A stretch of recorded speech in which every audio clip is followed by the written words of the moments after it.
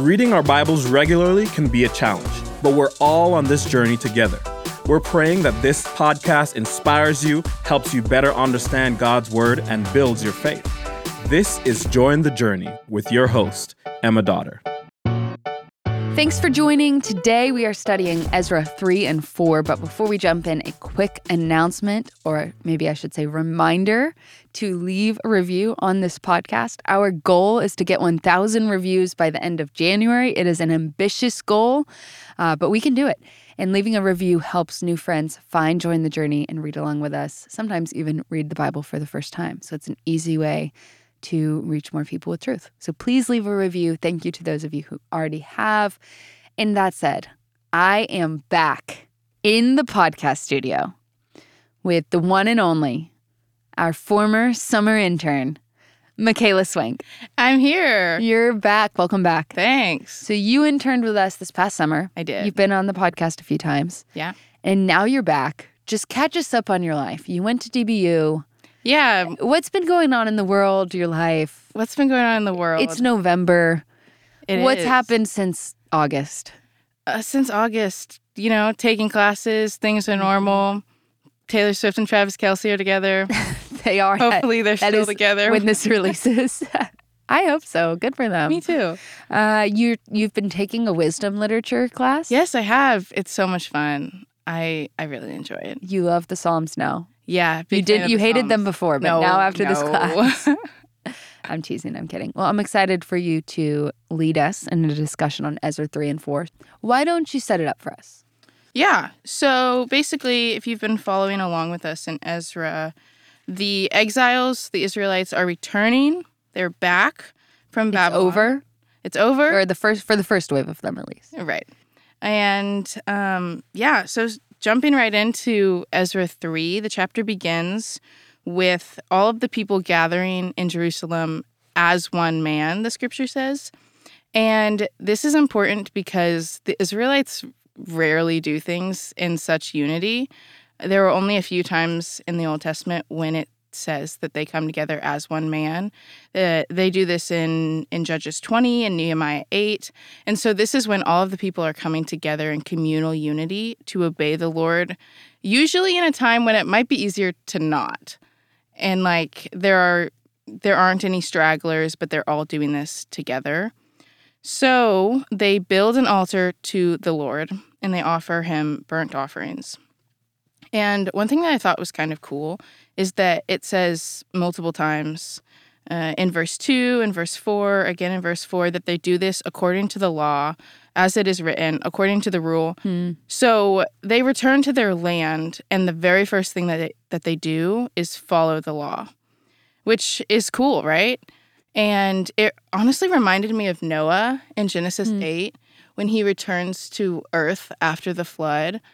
And the very first thing that he does is builds an altar to the Lord. And so Noah was gone. He was, on a boat. And the very first thing he does is build an altar. The Israelites are gone. They're in Babylon. The very first thing that they do when they return to Jerusalem is build an altar.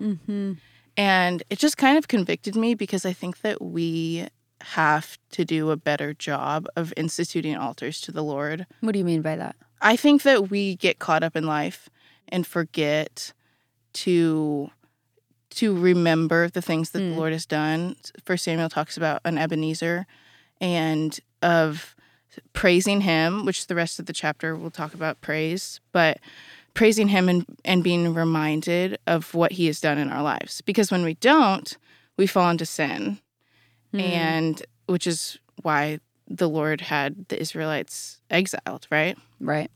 And so it was kind of a come to Jesus moment, even though Jesus wasn't born yet. But yeah, so it's a reorientation of the way that things should be, and they are doing this according to the law. So what I hear you saying is it's important for us, or your takeaway from just this very beginning of chapter 3, is that it's important to pause and praise, remembering what God has done. And that's a practice that can almost protect us from falling back into sin, as we see the Israelites do, or did, over and over and over again. Right. We'll continue to do. Yeah. As we see in them, it's a danger. It's a very real danger. It is. Yeah. It's dangerous. What about the rest of these chapters? Would you walk us through them? I know you're mainly focusing on chapter 3, but just maybe start walking us through what we read this morning. Yeah. So the foundation of the temple was not laid yet, right? So they give money to the masons, the carpenters, to begin building it. And if we skip down a little bit, one thing that I thought was kind of crazy was that at the end of verse 8, it says that they appointed the Levites 20 years old and upwards to supervise the work of the house of the Lord. 20 years old is young. I'm 20, and they are having these young Levites in charge of supervising. And this is interesting. I was looking at numbers because the Mosaic Law starts the Levites' work at age 25, not 20. And they weren't even allowed to carry the tabernacle until age 30, which, I mean, King David, allowed them to start at 20 later on. But sure.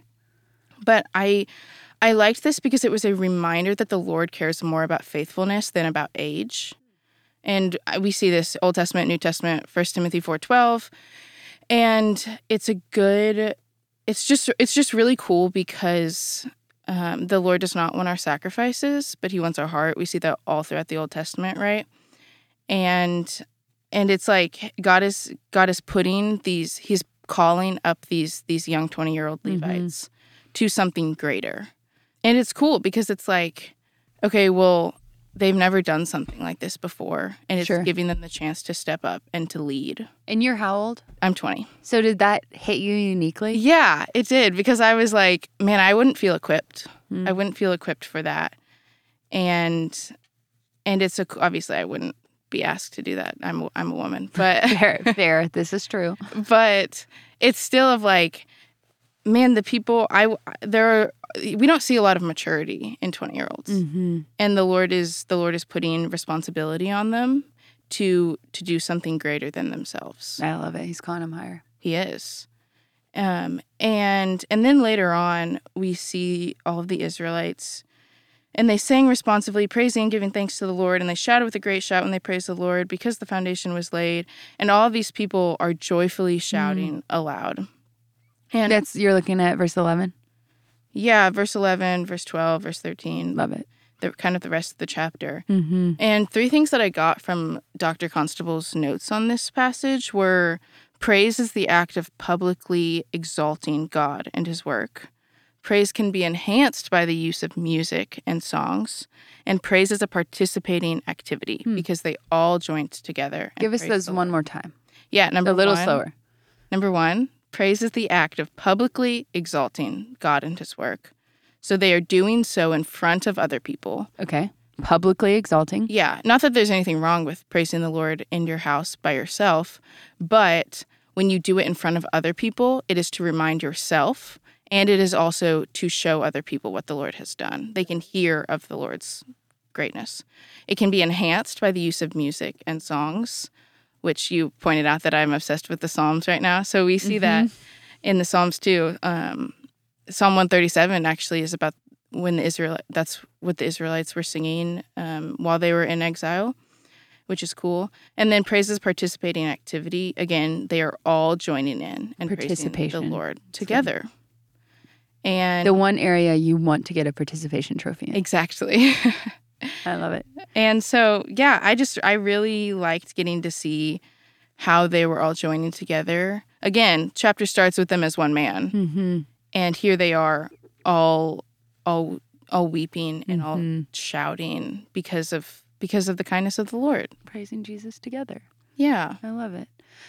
Why don't you bring us home? We've got about a minute and a half left. Chapter 4.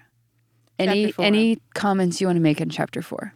Yeah, so the adversaries of Judah and Benjamin are continuing to oppose what the Lord is doing in their lives, and they're trying to build the temple. The adversaries offered to help them build the temple. Zerubbabel said no, because although they had been sacrificing offerings to Yahweh since they had lived there, they were still offering things to other gods. And so one thing that I was thinking about in this chapter of, hey, are we treating the Lord like he's just one of the other gods that we worship, or are we treating him like he's the God of the universe and the Lord of your heart?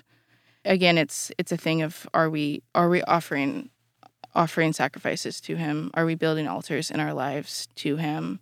Are we reminding ourselves regularly of the kindness of the Lord and what he's done in your life? I love it, Michaela. Thank you for being here. Always. Friends, thanks for listening. Please leave a review.